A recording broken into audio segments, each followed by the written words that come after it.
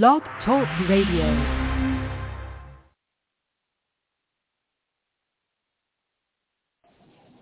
Blog Talk Radio. Good evening, everybody. God bless you. This is Pastor Omar, along with Praise Tabernacle Church, our Bible study panel, Tuesday night Bible study panel. We greet you in the name of Jesus. Go ahead on and let a friend, let a neighbor know if you can. Just let them know that we're on for our Tuesday night Bible study. Thank you so much for tuning in. For those that will be coming in a little later, we got a great word on tonight. Our tonight's study is our family night, in which we try to deal with family issues, be it husbands and wives, and be it the children or vice versa, and all the way around. We do believe that marriage is between one man and one woman, and we don't accept anything else. We don't accept two men. We don't accept two women.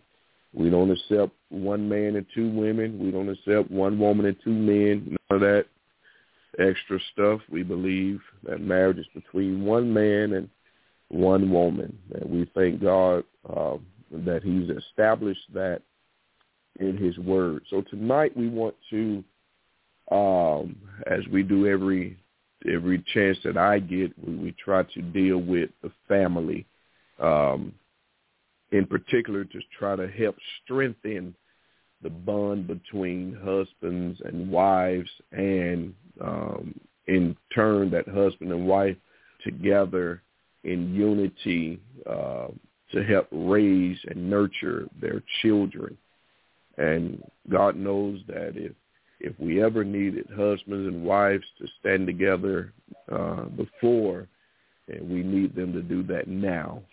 Our children are facing a lot of things. There's a lot of things happening, a lot of things pulling our children. They have access to things just right in their hands that we could only dream of. Matter of fact, I dare to say we probably couldn't even dream of having these things back when we was coming up.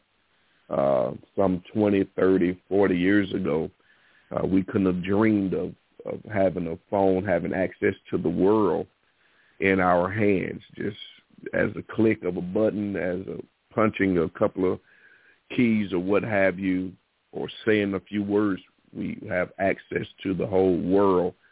And when I was coming up, especially high school, the big technology thing, if you want to say, was our communication back when I was coming up in high school in the late 90s, was beepers, pagers, and that was the thing that someone would page you, and then you would have to go to the payphone, especially if you was in school or whatever. You had to go to the payphone to use, in order to make that phone call or go to the office or what have you. But God knows now we got 3, 4, and 5-year-olds that, my baby, Ice Pick, he knows how to use my wife's phone better than I do. So he knows how to get in on it and go to his little games or whatever. I can't even, I have no clue even on how to work that. So I stick with my little Android. But tonight we want to, once again, we want to talk about a very familiar family unit in the Bible. We're gonna discuss tonight Ahab and Jezebel. King Ahab and Queen Jezebel. And we want to call your attention tonight to the book of 1 Kings, the 21st chapter. And we're going to cover as much as we can. We would like to get through to verse 29 if possible, but if not, y'all know I'll pick up on it next month if the Lord delays coming. But we want to go to 1 Kings, the 21st chapter, and we want to start at verse 1. Thank God for the panel. I think we do have, I know we have Minister Tobert, and my wife is on. I think also Sister Tobert is on. I'm not sure if Sister Oliver is on. I do know Sister Oglesby is, I think this is her last week of class, so I'm looking forward to her returning on next Tuesday. All right, so let's say a word of prayer, and then we're going to jump in here, and we know how these Tuesday nights go, especially the family night. We're going to get a lot of different angles. We may, we're going to put out that woman a little bit, and we got to put out the man, because we know one thing about the Scripture. Excuse me, the Bible brings balance. It brings balance, and anytime something if it's out of balance, it's not going to operate. It's not going to flow right. Anytime you're out of balance and you're off keel, there's no way you're going to flow the right way. So God has strategically designed the family, and I know a lot of women don't like this. We know we got this feminine movement, and a lot of this feminine movement, pardon my French, is a lot of hidden lesbianism and a lot of hidden stuff where you got women that don't want to submit and don't want to fall under the authority of a man, but it's the way God designed it. We didn't ask for it. God designed it this way. Ahead of every woman, according to the Scripture, is the man, and ahead of man is Christ, and ahead of Christ is the church. Okay, I mean, it's God, and we know that's the way God designed it. And a real woman, especially, Lord, I got to pray and get in here. I'm about to go too far already. A real woman, a real Christian woman, a real Christian, and this is the key. A real Christian woman, okay, have no problem submitting to her husband. Okay, has no problem submitting, especially, a Christian husband. Okay, so we get in trouble when we try to mix, and we're going to see here in the text tonight where you try to mix, well, you Muslim and he's Christian, or he Buddhist, and you get in a lot of trouble sometimes with that. You can set yourself up. Let me put it that way, because I'm quite sure there are some couples out there that have different religious beliefs, and they do just fine. But we want to definitely talk about the church, Christians. Okay, that's what our faith is. That's what our belief. That's what we model. Should be anyway modeling after. But let's say a quick word of prayer. Let's jump in here. Father, in Jesus' name, we just thank you on tonight. We appreciate you for this opportunity that you have allowed us. You brought us together one more time, and we're here to lift up your name. Let the words of my mouth and the meditation of my heart be acceptable in thy sight. Let no flesh get any glory in this service, but all glory and honor goes to you. Bless the panel. And God, what I may not have, give it to someone on the panel, that we can give a complete exegy of the Scripture on tonight, that you may be glorified. In Jesus' name, amen.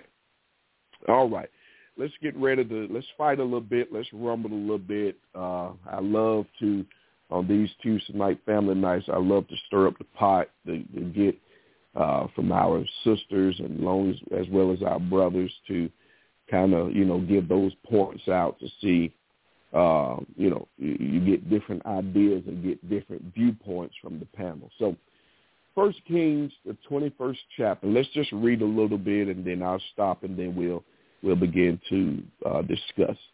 And it came to pass after these things that Naboth the Jezreelite had a vineyard, which was in Jezreel, hard by the palace of Ahab, king of Samaria. So we just in that scripture, we see our first group of characters. We see Naboth, which Naboth was a Jezreelite, and he had a vineyard. His vineyard was in Jezreel, and it was right next to the palace of Ahab. Ahab was king, what they say is of the northern portion of Israel. He was king of the northern portion. Pretty close to Ahab's palace, there was a little vineyard that was owned by Naboth. Okay, that's pretty much what verse 1 is given. And let's look at verse 2.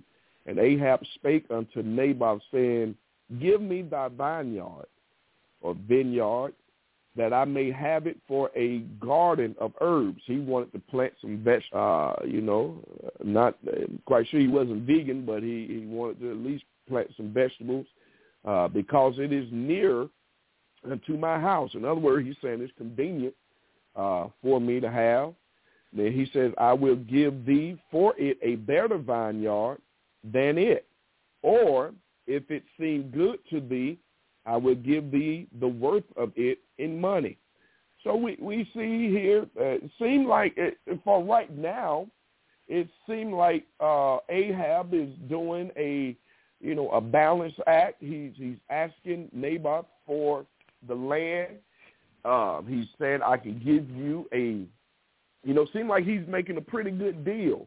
He's offering a pretty good deal to Naboth as we look at it right now. He's saying, I'll give you, I'll pay you for it, or I'll exchange some better land. Okay, I'll exchange some better land. I give you something a little better than what this is. Okay, so, we just see in the early parts here, we see it seems like Ahab is a just man. Seems like he's a fair man, and sometimes men, we can be that way in the beginning. Some of you women out there, you can probably text that, when I met him, he seemed to be cool, but later on down the line, things flip. Things begin to change, and probably vice versa. I'm quite sure some brothers out there can say the same thing about women, or some women that they have encountered. Man, she started off, she was as cool as a fan, but man, later on, man, she went to tripping. And we know we all can attest to times in our lives where we probably have found ourselves tripping. Okay, so let's look at verse 3. And Naboth said to Ahab, okay, so here we see Ahab has put out, what the deal is he would like to make, what he's offering. And here in verse 3 we have Naboth's response. He says, verse 3, and Naboth said to Ahab, the Lord forbid it me, that I should give thee the inheritance of my fathers unto thee. Okay, let's read that again. And Naboth responded or said to Ahab, the Lord forbid it me. Meaning God, that's not right. God forbid that I should give thee the inheritance of my fathers unto thee. In other words, y'all know Israel, the 12 tribes, God promised them land. That's whereby we say the promised land. And in giving land and portions to each family, to each tribe, there was also rules and regulations. Okay, there was rules and regulations. And one of the rules were you were not to sell your land and make like a permanent. Sometimes you could loan it out, and then once the person's able to pay it back or whatever, like leasing, that was possible to lease, but it was against the law. You can go read and look that up in Leviticus, several chapters, Leviticus, and some other scriptures that you can look at to support what we're saying. But by Naboth saying, the Lord forbid it, meaning, not only am I not going to sell, but God forbid that I do this. This is an inheritance that's supposed to stay in my, okay? This is something that my family, when I leave off the scene, something that my sons are going to have, and, my children, it should continue to stay in my family. This is part of the promise. And so many times we have, you ever had somebody in your family, your mom or dad worked for something and gave it to them, and by the time they get it, they did not honor that thing, or they did not cherish that thing the way, maybe someone else in the family or the way mom or dad cherished it. When they got to them, they may have just toyed around with it. You know, me and my son, my oldest son, my daughter, my oldest daughter, Amaria, we bought her a car, and, you know, a car that was running already. It's pretty good, and she didn't have to do much of anything to it. You know, maybe about a year later, she had to start putting a little extra money in it. But then when it comes to Zach just turned 18. We have bought him, you know, I made him do a little more work for his car, and we're going in for the most part half. It seemingly it's been 3/4 me and the other 1/4 him, so he's playing catch up. But you know, the time and the energy and the work, the finances that I've put in the car, it's good that, you know, now he's seeing the investment that I made, that I'm making with him, because I want him to understand the value of hard work. You know, it's easy. Okay, if I just buy it for you, I don't appreciate it as much as if you have to put your money in too. Okay, so, you know, every little check he get, you know, I'm expecting him to, hey, I've already paid for this, that, and the other, but you got to, I ain't gonna just pay for it. You got to reimburse me back your half. So these are little things I'm trying to teach him as a young man. So we see Naboth, he cherished what his inheritance was. He honored what his dad, what had came down to him, to the point he told the king, hey, man, I cannot, God forbid that I sell or that I give you this land. Anybody on the panel, I know we've only gotten into 3 verses. Anybody on the panel got anything you'd like to add at this time? Pastor, I just wanted to say, first off, it's starting off as a good message to begin with, and it's a whole lot to bring out, so I can't wait for us to get further along. But for where we are right now, I think the main thing that we got to realize is, you know, it shows that regardless of who's coming at you, whatever's thrown your way, you still got to hold on to what the Lord says. So when you look at what Naboth did, you know, that's the king. You know, that's someone of an authority figure in front of him. Yes. You know, that, you know, started out having a conversation and we trying to make a deal, but, you know, how many folks could have went astray and just said, you know what, hey, man, hey, that money sounds good, you know. So there's a lot of people that could go the wrong way, but he's standing on what the Lord said. Like, no, man, God forbid of me. Like, forget what you're talking about, man. I can't do that because of what God said. So like you said, like, you know, this was given to me. So to put it in context for, you know, us, it's just like, you know, I get my 40 acres and a mule. I don't want to give it away. I want to hold on to it, you know. So, for example, you got to do what you got to do. And for everyone listening, just stand on what, you know, hold true to what the Lord tells you to do. So if, besides just in this scenario, if the Lord tell you to do something, do it. He tell you not to do something, don't do it. That's it before we go further. That's it. Great. Thank you, Mr. Tobin. I think I heard someone else. Was there someone else who wanted to respond? This is Keisha. I was going to respond, but I'm going to wait. Okay. All right. So, all right. Okay, Sister Oliver. All right. All right. Well, let's go on a little farther. I feel y'all chopping at the bit, so let's try to get a little farther before we get into halftime. So let's go to verse 4. So we see where we're at. Okay. The king has been rejected. Take that a lot of places when it comes down to men being rejected. All right. Verse 4. Excuse me. And Ahab came into his house heavy and displeased because of the word which Naboth the Jezreelite had spoken to him. For he had said, I will not give thee the inheritance of my fathers.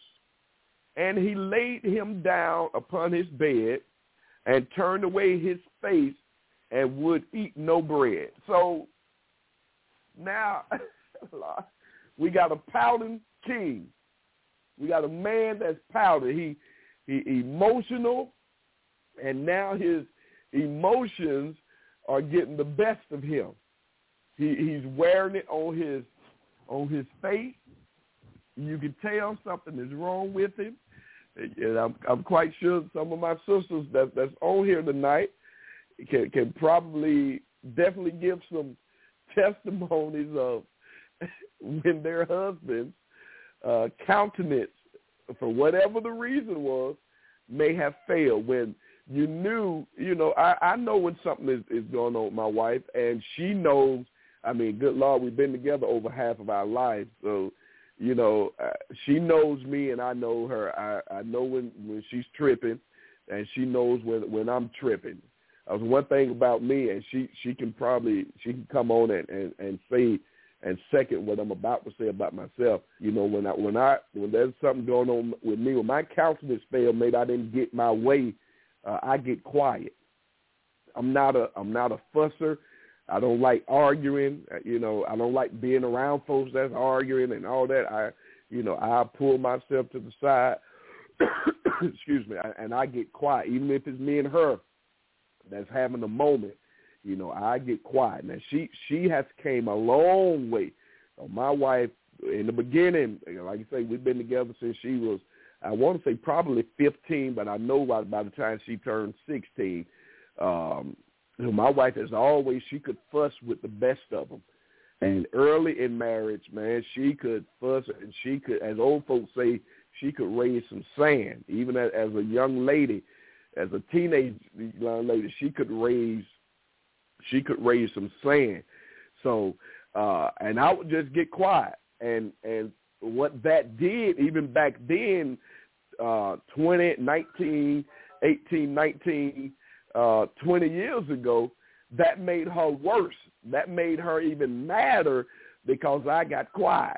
I would get quiet and I would tell her, well, I'm saved for real. I got it like the Bible say, I'm really saved. And, things like that, me getting quiet would make her, and I know she's going to probably say something about that later, would make it even worse. So,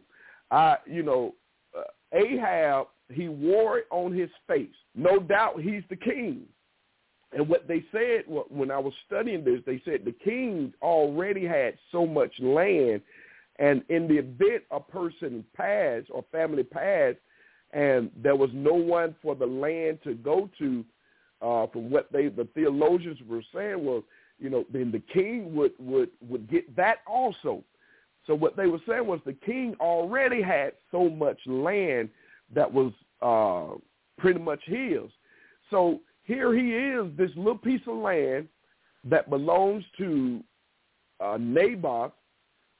He's rejected. He's the king, no doubt. Ain't many folks. I think Minister Todd was kind of hitting on that.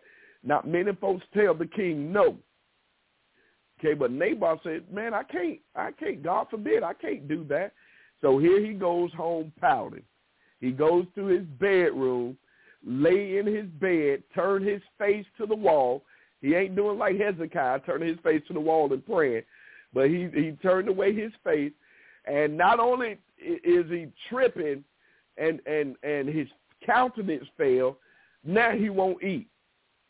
Okay, so when you got a man that won't eat, well, he normally, hey, dinner time, it's time to eat, something's going on. All right, so let's go into verse 5. Let's get a couple more verses, and I'm opening it back up to the panel. Verse 5. But Jezebel, his wife, came to him and said unto him, why is thy spirit so sad that thou eatest no bread? She's probably rubbing his hair, saying, honey, boo-boo, what's going on? Who messing with you? Why you won't eat? Why you won't eat? What's going on? So she's checking in on her man. Look at verse 6. And he said unto her, because I spake unto Naboth. I'm trying to talk like I can imagine him talking. I spake unto Naboth, the Jezreelite. You know him, baby. He got that vineyard right down there, right next to the house. And I said unto him, give me the vineyard for money. Let me buy that vineyard, or else if it please thee, I will give thee another vineyard for it. And I can hear Jezebel say, okay, so what happened? And he answered, I will not give thee my vineyard. So here's, he's explaining to his wife what took place. Okay, so let's stop there before we get into Sister Queen Jezebel. Anybody on the panel got anything up to this point? Now, Brother Pastor, you know I have something to say. Ahab, I texted my husband earlier when I was reading over this at work, but I'm not going to say what I texted him because we haven't gotten to that part yet, so I'm a hush. But Ahab is already getting on my nerves. And I say that because in the first verse or so, he started off like a nice guy. He went to, is it pronounced Naboth or Naboth? That's close enough. That's close enough. Okay, that'll work. So he went to him, and, he started off as if he was a nice guy. Hey, can I get your land? I'll swap some lands with you. I'll pay for it. But he really wasn't, though, if you really think about it, because he already had so much. So he was actually being greedy. He was being greedy because this land was closer to where you were, so you feel like you should have automatically had gotten it. Like, you're being greedy.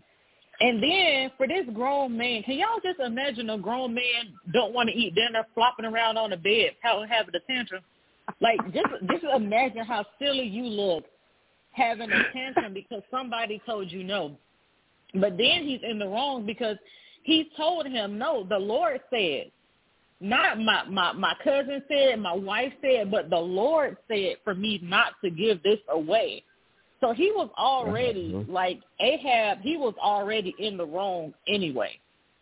So, and then here comes Jezebel doing what she do. I'm trying to find out why you keep picking all the stories in the Bible where the women are acting up. Why you I'm noticing a trend here, Brother Pastor. But I'm not gonna get into Jezebel just yet. I'm gonna let us keep going. But yes, sir, that's all for now. All right. Anybody else? I'm just going to add. Everybody already said pretty much what I was going to say, but when I look at this with Ahab's greed, like you the king, like you own everything. You can own what you want to own, and you want to take this man's land for some vegetables. Like, for real, he just showed he was a selfish king, and he was a weak king. He was so weak, he having temper tantrums. He showed how spineless he was by just laying there having a pity party for himself. And his wife, your tone with his wife, that wouldn't be my tone. I'll be like, dude, get yourself – I couldn't talk that nice and, hey, I'm not rubbing your head. I'm going to be like, look, get yourself together. So I don't think she was rubbing his head because this chick off the chain. So I think it might have been a little bit different way she handled it because she showed her true colors in the next coming up scriptures. But no, he was showing how spineless he was with his little childish temper tantrums. And he's supposed to be a king. So his greed and his spinelessness just don't make sense to me. That's all I wanted to add.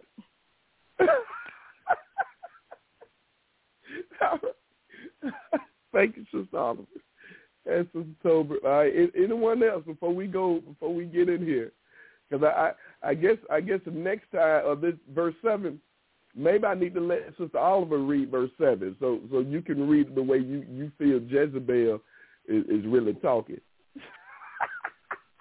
Jezebel is off the chain. I mean, all right. Okay, all right. So let's go into it. Let's go into it because now we're getting into the meat. Okay, those first 6 verses is pretty much just the appetizer, but the appetizer comes out first. It just gets you to the appetizer just kind of holds you off till the main course comes. So let's get into this main course. Verse 7, and Jezebel his wife said unto him, okay, doest thou now govern the kingdom of Israel? She's questioning him. Then she said, arise and eat bread, and let thine heart be merry. I will give thee the vineyard of Naboth the Jezreelite. All right. Now let's just work there. Let's work there just for a few moments. Anybody just from verse 7? Anybody got anything? Especially that end part. I will give thee the vineyard of Naboth the Jezreelite. Anybody got anything for verse 7? Can I just say that right there shows that she was running the show? She was stronger. She was like the authority figure. She was the boss. He was just, under her. She was the ruler. Yes. And she already knew a plan to get her evilness going. So. Yes. Great. That's the reason we have to be careful, both husbands and wives. Because if you're not careful, we can step out of bounds. We can, even in trying to, watch this, protect and help each other, we can step out of bounds and we can get out of line with God, all for the simple fact, well, that's my man or that's my woman. Well, I'm gonna do whatever for my man, or I'm gonna do whatever for my woman. Especially when we are claiming the name of Christ. When we're claiming the name of Christ, we can't be ran by our emotion. We got to check our emotions. A lot of people have made split decisions off of quick emotion, and it has cost them their lives. It cost them their lives. It cost, maybe their family, loved one, a friend, their life. And based on this quick, if we get through it tonight, we're going to see these decisions cause folks their lives. It cost several people their lives, not just one and not just two, but that thing trickled down all because, as y'all have stated, which is so correct, the king, the man, was spineless. He didn't have no backbone, okay? And the woman usurped authority. She went into a place that she had no business. She made a decision that she had no right to make. And we're going to see, matter of fact, let's get into it. Let's see what she did. So the end of verse 7, I will give thee the vineyard of Naboth the Jezreelite. She had no right at all to, first of all, no less to say it. Second of all, no less to do it. Let's see what she did. So she wrote letters, verse 8, in Ahab's name. Okay?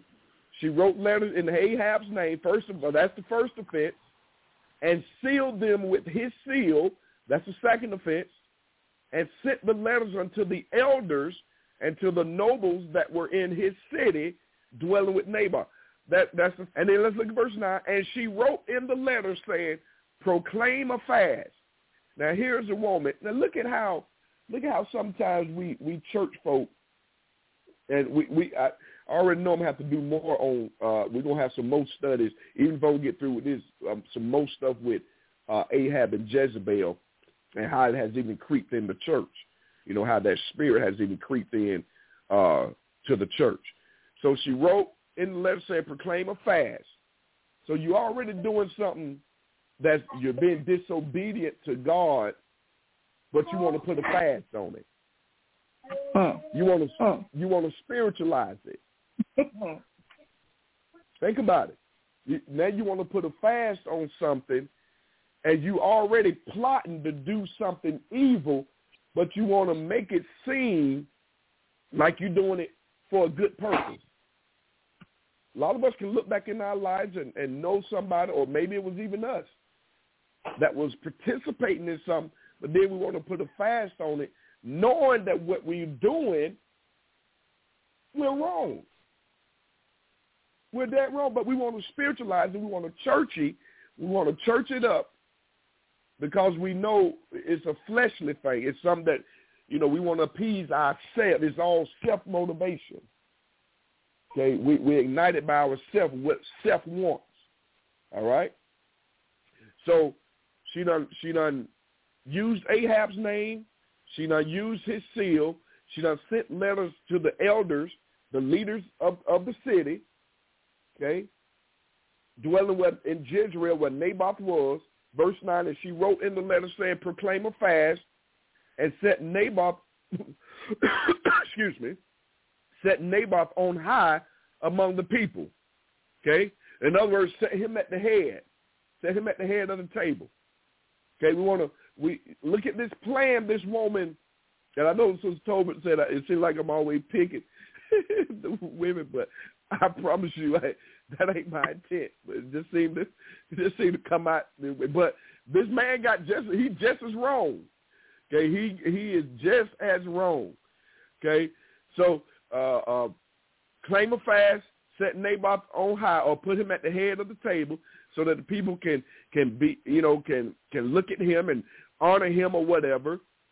Then verse 10, this is still a part of her plot, and set 2 men, sons of Belial, or scoundrels. One interpretation is, you know, just bad men, untrustworthy men. She says sons of Belial, so they knew exactly who to look for. Okay, set them before him, set them before Naboth, to bear witness against him, saying, thou didst blaspheme God and the king, and then carry him out and stone him that he may die. And the men, verse 11, and the men of his city, even the elders and the nobles who were the inhabitants of his city, did as Jezebel had sent unto them, and as it was written in the letters which she had sent unto them. All right. Anybody up to this point? We moving right along. We might get to verse 29 tonight. Anybody up to this point? You know, with this fasting, it's a lot of people that I've seen. They say they're fasting, and it's in the name of religion. But just like Jezebel had these people fasting, it was for evil. It was all for evil. It's traditions. It's just evil that she was planning. And not only did she do it, but she got the elders to also go along with her plan. So you include other people. They following her, not the king. They following the king's wife. Her writing these letters. I don't know if she forged his signature or what, but she got these letters sent out, so they believe in everything. And then you want to falsely accuse, lie on this innocent man. And when I was reading that, I said that's the same thing they did to Jesus. These lies, just false accusations. Like, you're hurting so many people when you choose to lie and be deceitful in the name of the Lord.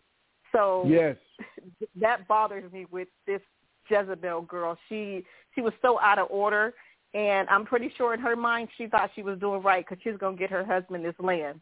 So that's what I wanted to add. Good point. Thank you, Sister Oliver. Good point. Anyone else?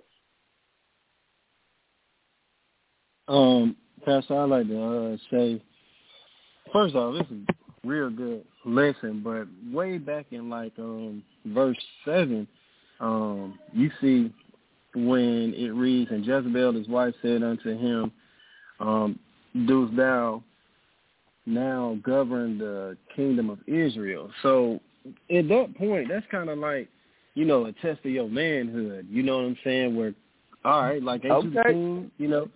You know what I mean? So, you know, at that point, that's where you can have a man, even, well, anybody, that's how you create conflict.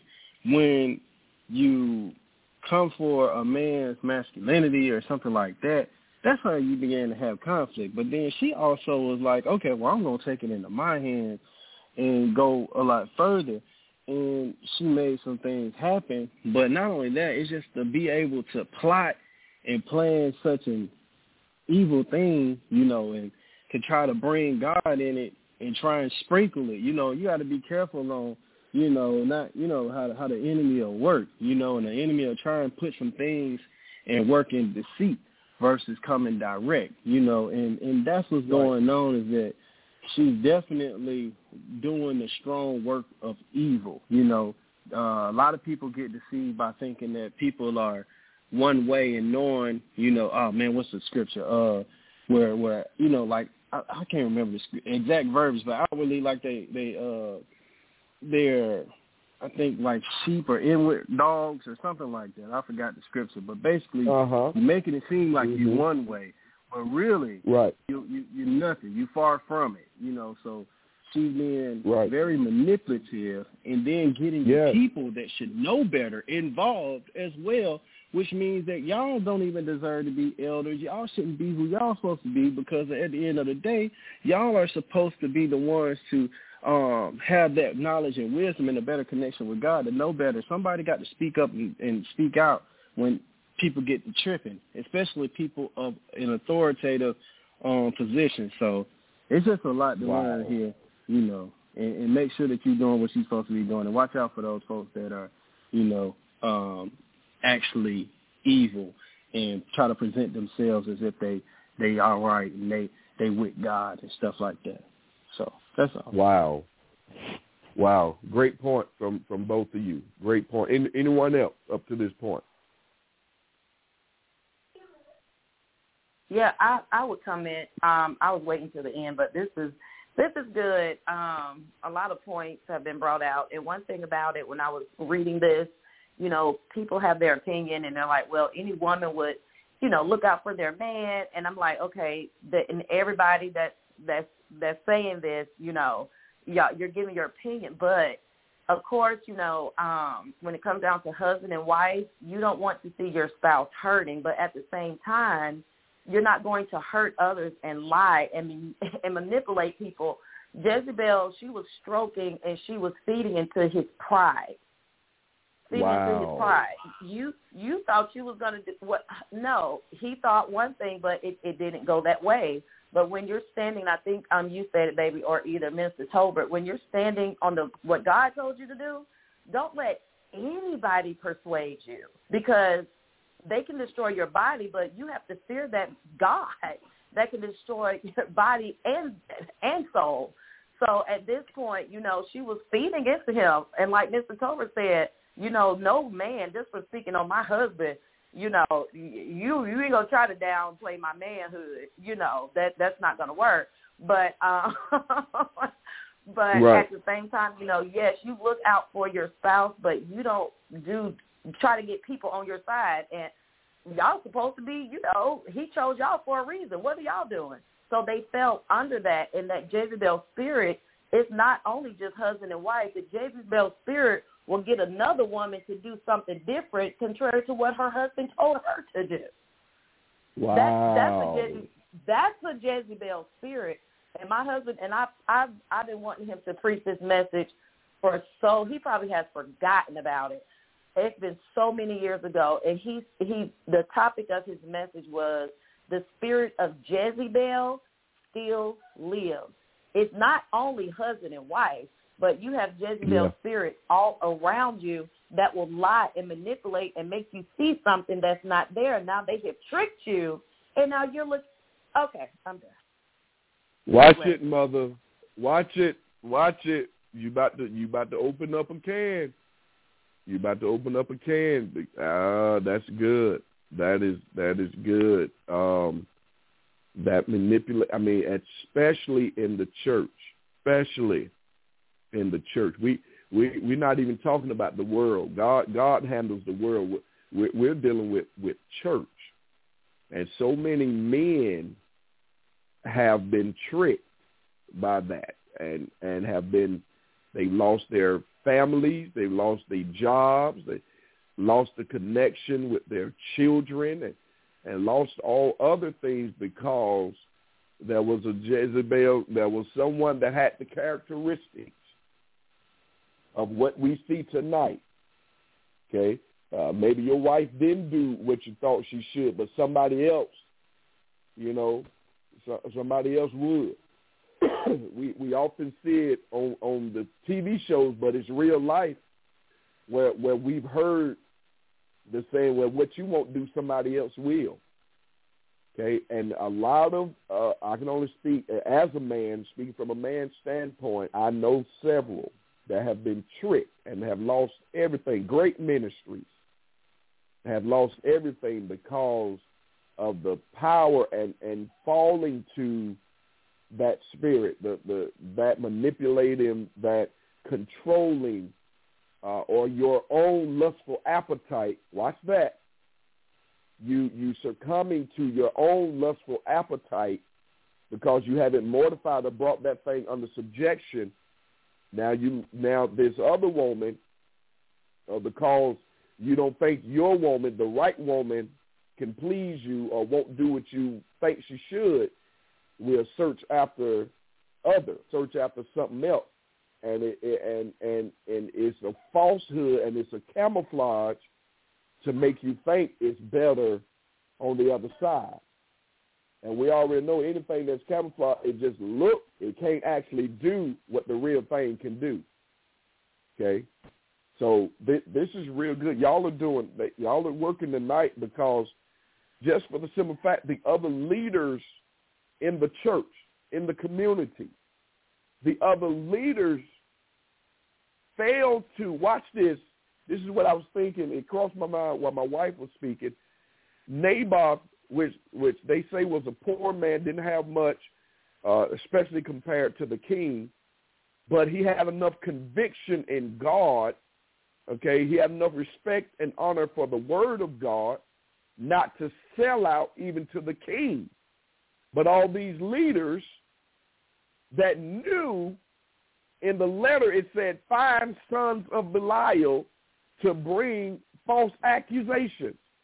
They knew, even if it came from the king, okay, we know it came from Jezebel, but they probably, okay, well, it's got the king's name and the king's signet, so it's from the king. But reading it, you mean there wasn't no leaders that could say or challenge the king? There was no leaders in that community that could say, wait a minute, now, this ain't right. Because now, even in the letter, you're specified children of Belial. Find 2 men, children of Belial. And y'all, these leaders, these elders, read it and still follow through with it.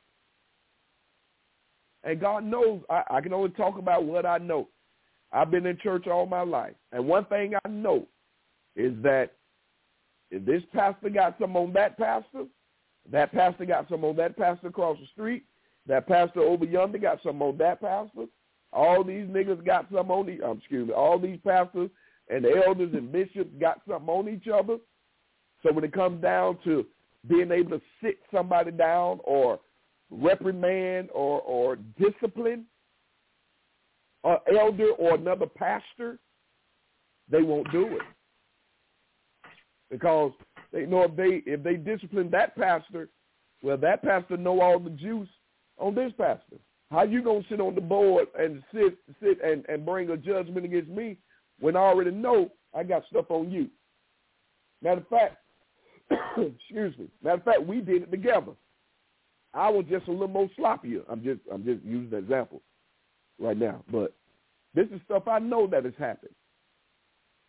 And that's part of the reason why I refuse to do some of the things that I was accustomed to growing up, because those that I thought that would bring discipline and stand on the word of God, when it came time for, someone of their equal, to be disciplined in a form in the church, there was no discipline because they all knew and they all had stuff on each other.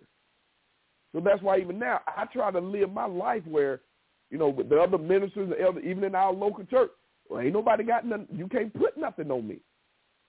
Because when it comes time to have to discipline, I don't want to give no one the opportunity or something to be able to, well, Omar, you can't say me, you can't do nothing to me. Not when I already know you done did this, that, and the other, or we done did something together. And that's the problem in the church. And we see that right here in this text.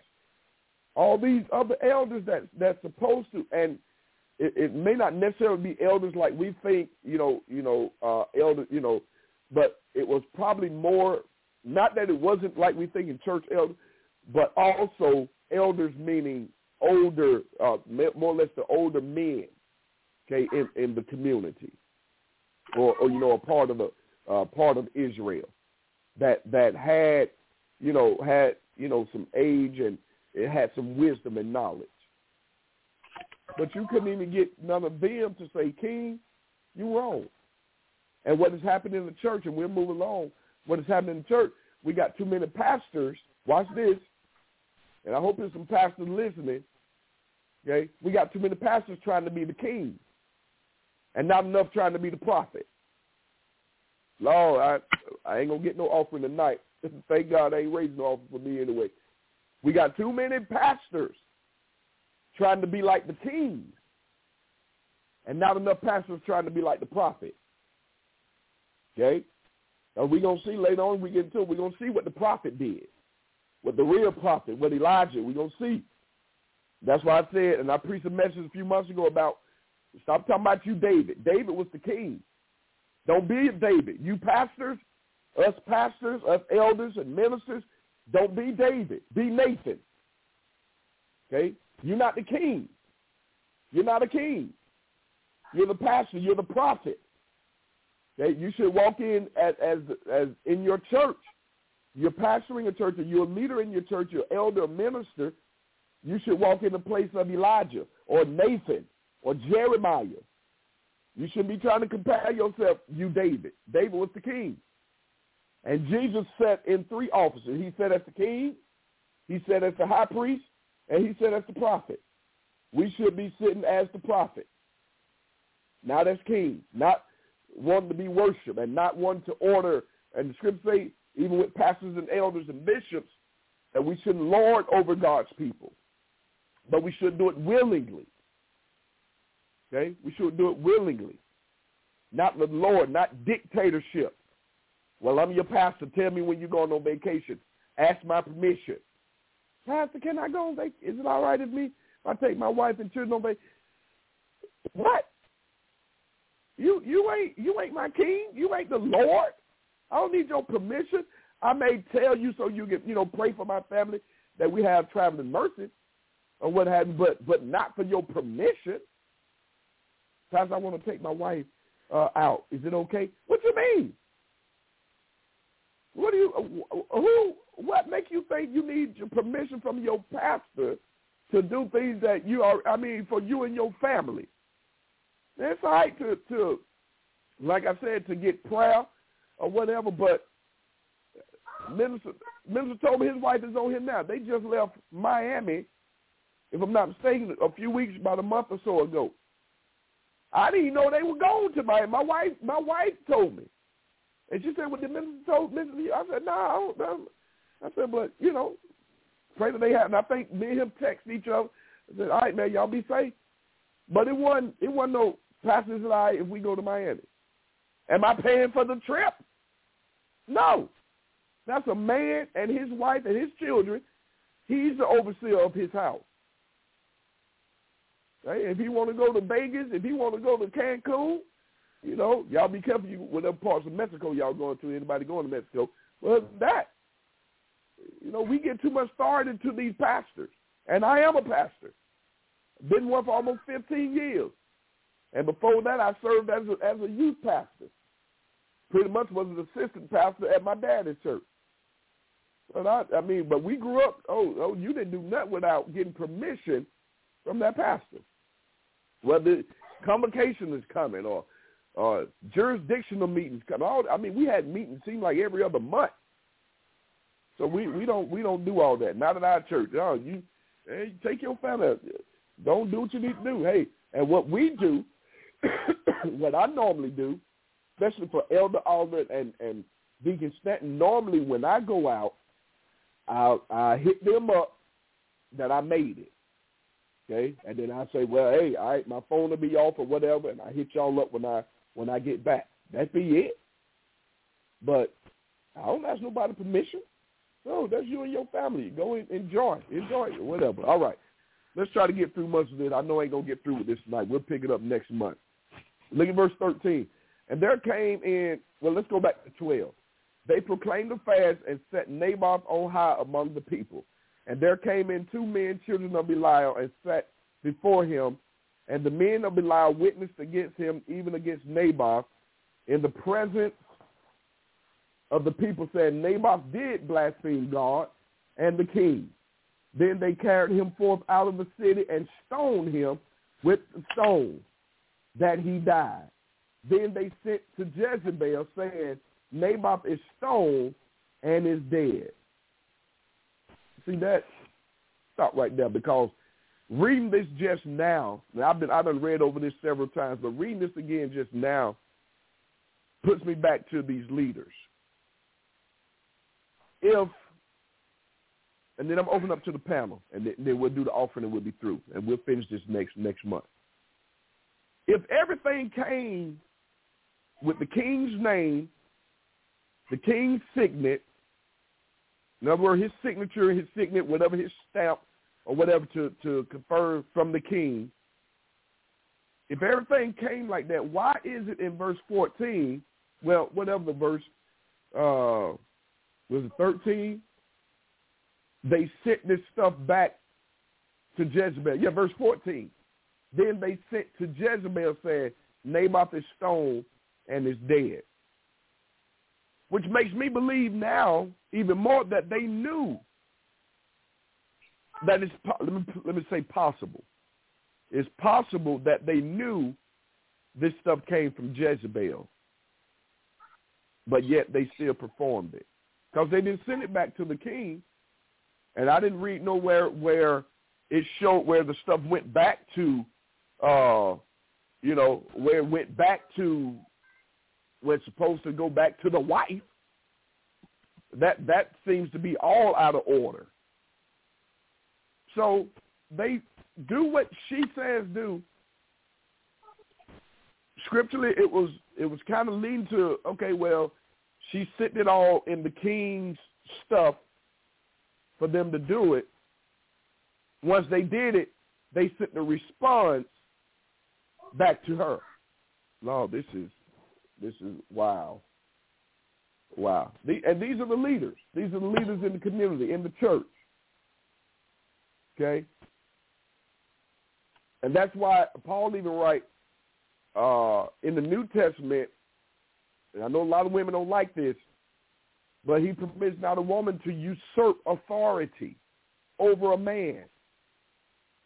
Okay? I thank God for my wife that out of the almost 15 years of pastoring, she's never, and there's been some things that we didn't agree on, but I'm talking about church stuff, but she has never embarrassed me in front of people. Okay? She's never embarrassed me, and there's been some things that we highly disagreed on. But y'all would never know it. Okay? The members would never know it. And we've had some discussions away from the members, of course, in the car on the way home or in the house or whatever. But my wife has never embarrassed me or tried to, especially in the church, because I'm talking about the church now, because we know there's a lot of pastor wives that, and I think Sister Alba said earlier, Jezebel was running stuff. There's a lot of pastor wives, he got the title of pastor, but that woman run the church. What that woman say is what goes. But I can stand on 2 feet and say the 15 years, and even before then, the years that I served as youth pastor, the years that I served as the youth president in the organization that I grew up in, which is the United Churches of God in Christ, which was an extension from the Church of God in Christ. UCOGIT was established in 1980, so a couple of years before I was, after I was born. But they was a branch out of the Memphis, out of Bishop Mason, out of the Church of God in Christ.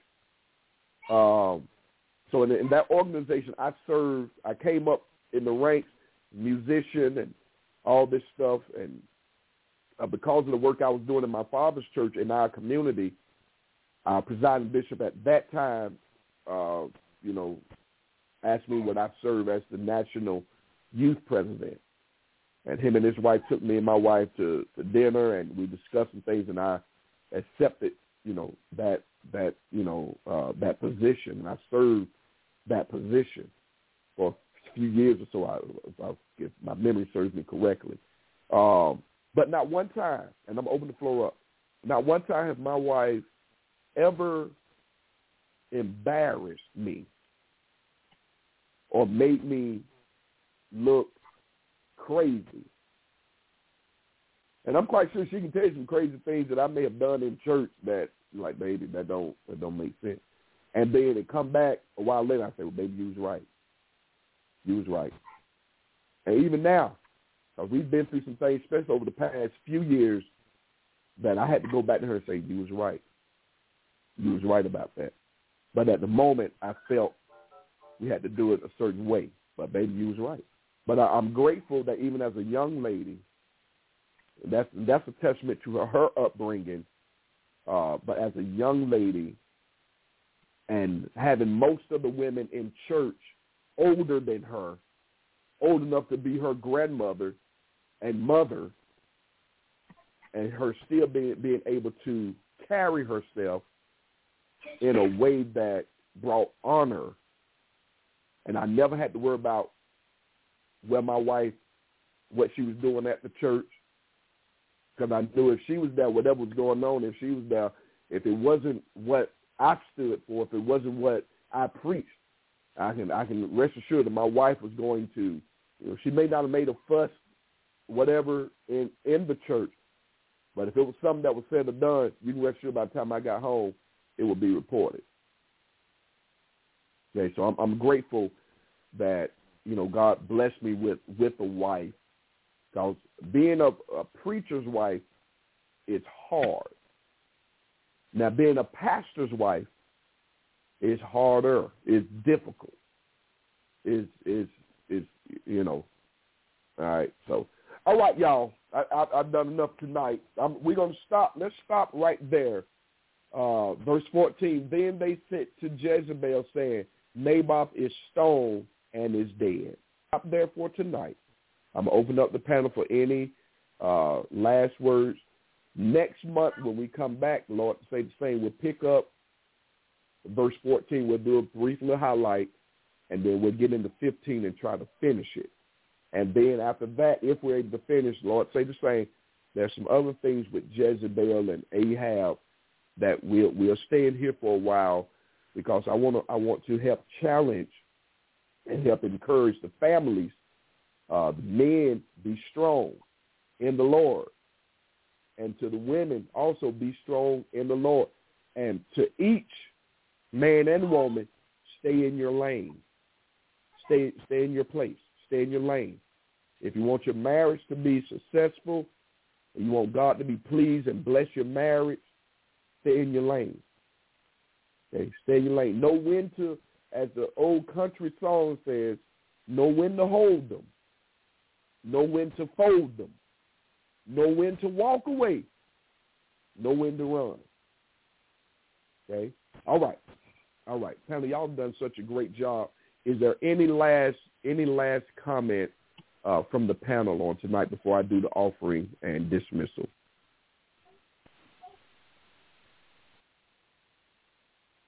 Okay. I'll pick up. Go ahead, Mr. President. Go ahead. No, I just wanted to say, like as far as the whole Bible study so far tonight, it's definitely a lot there for us to understand on, what to do and more importantly, what not to do when it comes down, especially, as a man, we got to look at this scenario and actually be the man. And even if you have, if your spouse, get to tripping, and we talking about going against God, because that's what that was. That's a scenario where you're going against God. And when Ahab went against Naboth, and he already told him, that this land, this vineyard was, God forbid, said, we can't sell it. So at the end of the day, you went against God when you did this action, and you got to be strong enough to know better and to do better. And then as far as Jezebel, you got to watch out for people like that. And the scripture that I was trying to get to earlier, I had ended up finding it. It's actually Jesus that said it. Now, I know, she ain't a prophet, but it says Matthew 7:18, beware of false prophets which come to you in sheep's clothing, but inwardly they are ravening wolves. So you got to be careful of how people present themselves, but they got ulterior motives. So they're going to be coming to you a certain way, but then they end up, having, malicious intent. And that's what she did. She had malicious intent, and she even went to the degree of setting the whole plot up to get this man killed. And it wasn't even that serious if we're talking about it, because like my wife pointed out earlier, the king just being greedy, and now Jezebel just being greedy, and you trying to prove a point that you're trying to assert yourself even more than your husband, because she went even further than what he went, so that's right. Like we talked about earlier, Pastor, you talking about, how women got to, of course, be careful, and we in this society where, a woman wants to overthrow the man or the try to be very independent and stuff like that. But we understand that it could be a conflict sometimes. Not to say that woman can't do certain things, but we understand that there's balance in Christianity and how it's supposed to be. But she wanted to overthrow him and show him up, in that sense. Like, okay, we're going to get it done. Yeah. And did it the wrong way. So, that's all I want to say. Yeah. Great. Thank you, Mr. Tolbert. That was great, man. That was great. Any of my sisters, my wife, any of y'all, any last comments? Hey, man, so I just wanted to say, I'm sorry, First Lady, go ahead. Oh, okay. So it was actually hilarious to me. But I said the way Jezebel was able to get all those men to do what she requested, and no one, wait a minute, where's your husband? Well, what did the king say? Even though if she said whatever, something should have been like, something's not right. But none of them questioned, wait a minute, what's going on? And I thought about even with our ministry, I said, even though this is never going to happen, ever, but I was just saying, if I was to go to the ministers or the elders in the church and say, well, this is what we're going to do, they'd be like, okay, for me knowing them, like the elders and minister and deacon, wait a minute, so let me talk to pastor, but it was nothing. It was nothing. And that's something that I thought about. And then also, and this is my last comment, when it comes down to us believers, and my husband said it in the beginning, Christian women, we're going to do what we can. We're going to do what we have to do when it comes down to the Word of God, listening to our head, which is our spouses, and then too, the spouses, you have to make sure that you're falling in line with God. But it's just be careful. You can think you're covering your husband, but you have to know your place. When I used to say that years ago, it was like, well, this whole women empowerment situation, which has went on a totally different level. It's no longer women conferences getting together to uplift women. Back your husband, love your husband, submit to your husband. Yes, no, those things are not going on now with that, but it's a lot. But women, just be encouraged. And the Jezebel spirit, and I'm done, is not only in the women. Men can have a Jezebel spirit. Jezebel spirit. Yep. So, all right, but I'm done. That's good. Thank you, Lady Zachary. So, Tobit, what you got? A lot, but I'm not gonna go there because I was hoping that we would have got further, but it was great. So everybody was, enjoying and listening and having comments. But I wanted to say, we need to be careful about lying, being scandalous and conniving, because that's what Jezebel was. And I want to say it was your Bible study, Pastor, if I'm not mistaken, when we talked about Ananias and his wife. Right. When they were murdered because they had lied about the land and the money, if I'm not mistaken.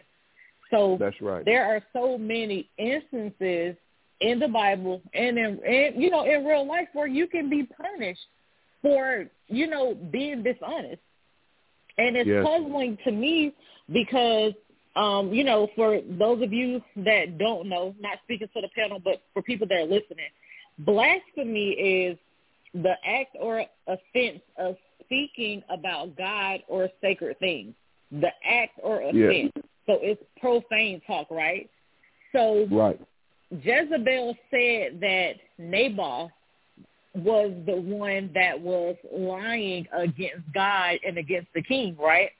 But from the beginning, he said, no, this was my inheritance. The Lord told me not to give away this vineyard.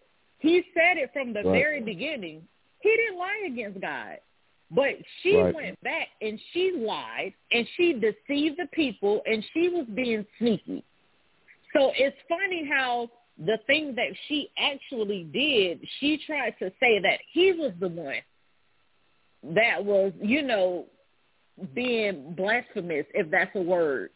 So it's just funny how you have to keep telling these lies and making it what it isn't to try to cover your behind. And that's exactly what she did. And, we have this saying where, it's just a little white lie. Ain't no little white lie. There's no color to a lie. A lie is a lie.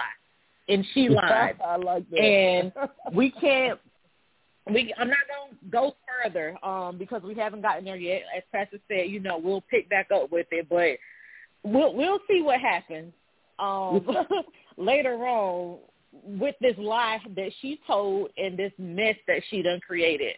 But everybody has said, it also puzzles me too that nobody thought, okay, well, what is the king saying?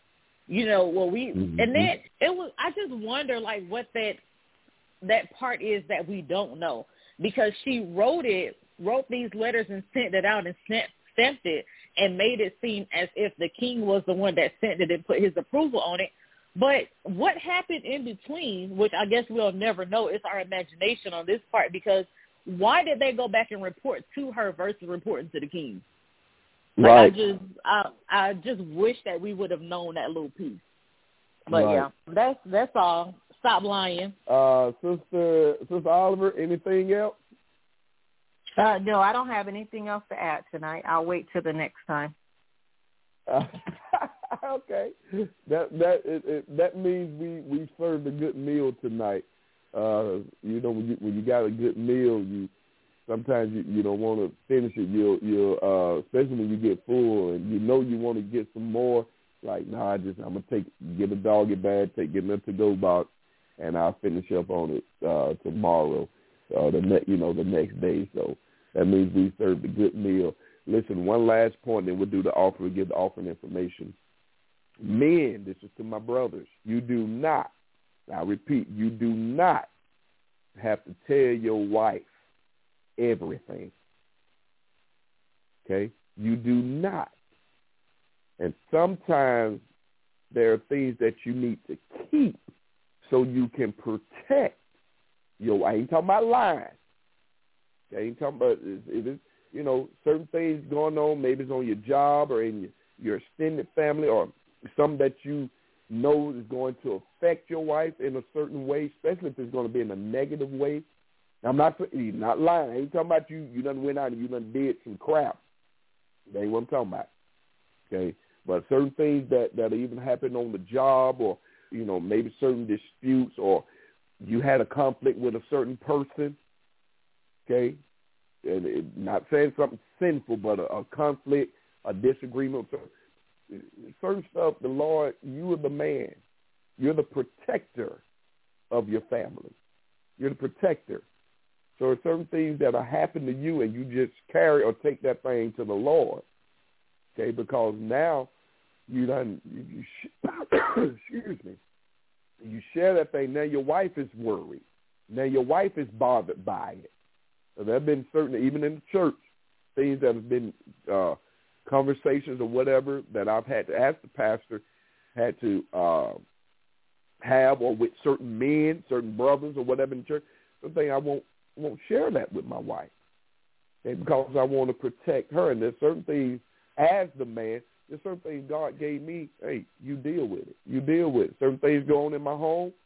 There's certain things, and my wife may know about it, or she'll say it to me, and then I got to handle it. It's whatever. Or certain decisions I have to make, the Lord say, hey, go ahead and do this, that, and the other. And my wife would never know about it. Certain rearrangements, even financially, that I have to do in the home, okay, I'm going to take care of it.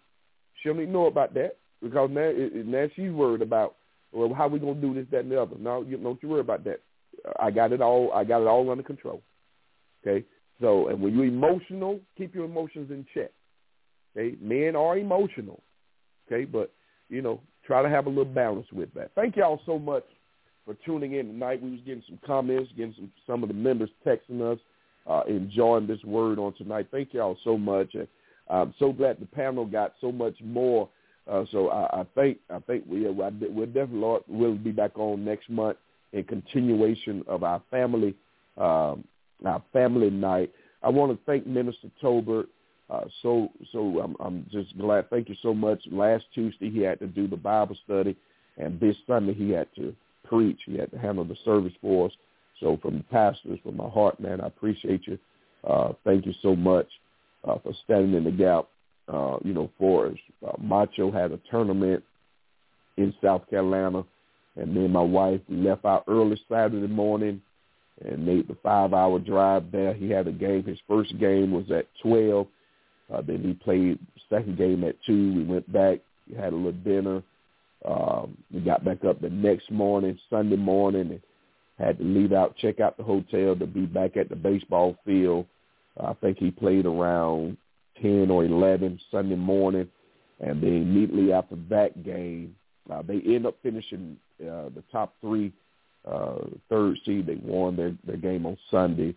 And we had to, immediately after the game, we got right back on the road and drove the 5 hours back. Drove the 5 hours back home. So we just took the day off yesterday. Thank God I got so much time to take off. So we're just honored. We just thank God. Thank God for a good team. Thank y'all so much. Y'all make this real easy. Y'all make it real easy. And so I appreciate all of y'all panel. Thank y'all so much for being a part. And we know we send these things out sometimes the day before, and y'all just go diving in and investigating, and I appreciate y'all. Thank y'all so much for helping me out, helping me and my wife out. God bless you. All right, tonight, if you would like to give, we have two things that we generally ask for. We generally give the information for, should I say, on Tuesday night. Extended Arms, which is our outreach to our community. If you would like to be a blessing to Extended Arms, you can do so via Cash App, $EA Ministry. Once again, $, the letter E, the letter A, and the word ministry. And whatever the Lord lays on your heart, you can do so on tonight. Also, if you would like to be a blessing to our local church, Praise Tabernacle Church, you can do so at $PTC 877. Once again, $PTC. That stands for Praise Tabernacle Church. And the number's 877. And we thank you for whatever your offering is on tonight. If it's $1, if it's $5, if it's $10, if it's $100. We're just grateful for you supporting us. Small church, but a huge ministry. And we're grateful to God that he's yet on our side. Meet us back Sunday morning. The Lord delay is coming. We're going to be preaching from the subject cross-eyes. Cross-eyes on this Sunday. Hey, I want y'all to come on out. Come on now. Those of you here in the local area, wake up, get up early, put on your Sunday's best, And don't wait till Easter Sunday. I think Easter is second Sunday. I think it is. But come on out this Sunday. I want to see your face. I want to see you there this Sunday. We're not in church long. In there for about an hour, maybe an hour and 15 minutes. Come on, we have a great praise and worship team. The Lord has blessed us with some great singers. He's blessed us with some great musicians. Come on out. We're going to be preaching in our continuation for the year about the gospel, this gospel, that gospel. We want to preach this gospel. Amen. This Sunday we're going to be preaching from the subject, cross-eyes. I don't know if you got cross-eyes, or maybe you know somebody in your family that's got cross-eyes. But if you come out Sunday morning or tune in, those that can't come out, amen, now y'all going to be looking for folk for the rest of the week. I'm like, oh, yeah, you got cross-eyes. Pastor's going to be preaching about you Sunday. All right, cross-eyes. So come on, this Sunday we're going to be preaching, as we stated, from the subject, cross-eyes. Amen. Come on out Sunday. If you can't make it, tune in to hear the conclusion of the matter, preaching from the subject, cross-eyes. God bless you, and we love you. And as we leave this place but never God's presence, Matthew 28, verses 19 through 20, says us to go ye therefore, teach all nations, baptizing them in the name of the Father and of the Son and of the Holy Ghost, teaching them to observe all things whatsoever commanded you. And lo, I'm with you always, even until the end of the world. God bless you, and have a great week.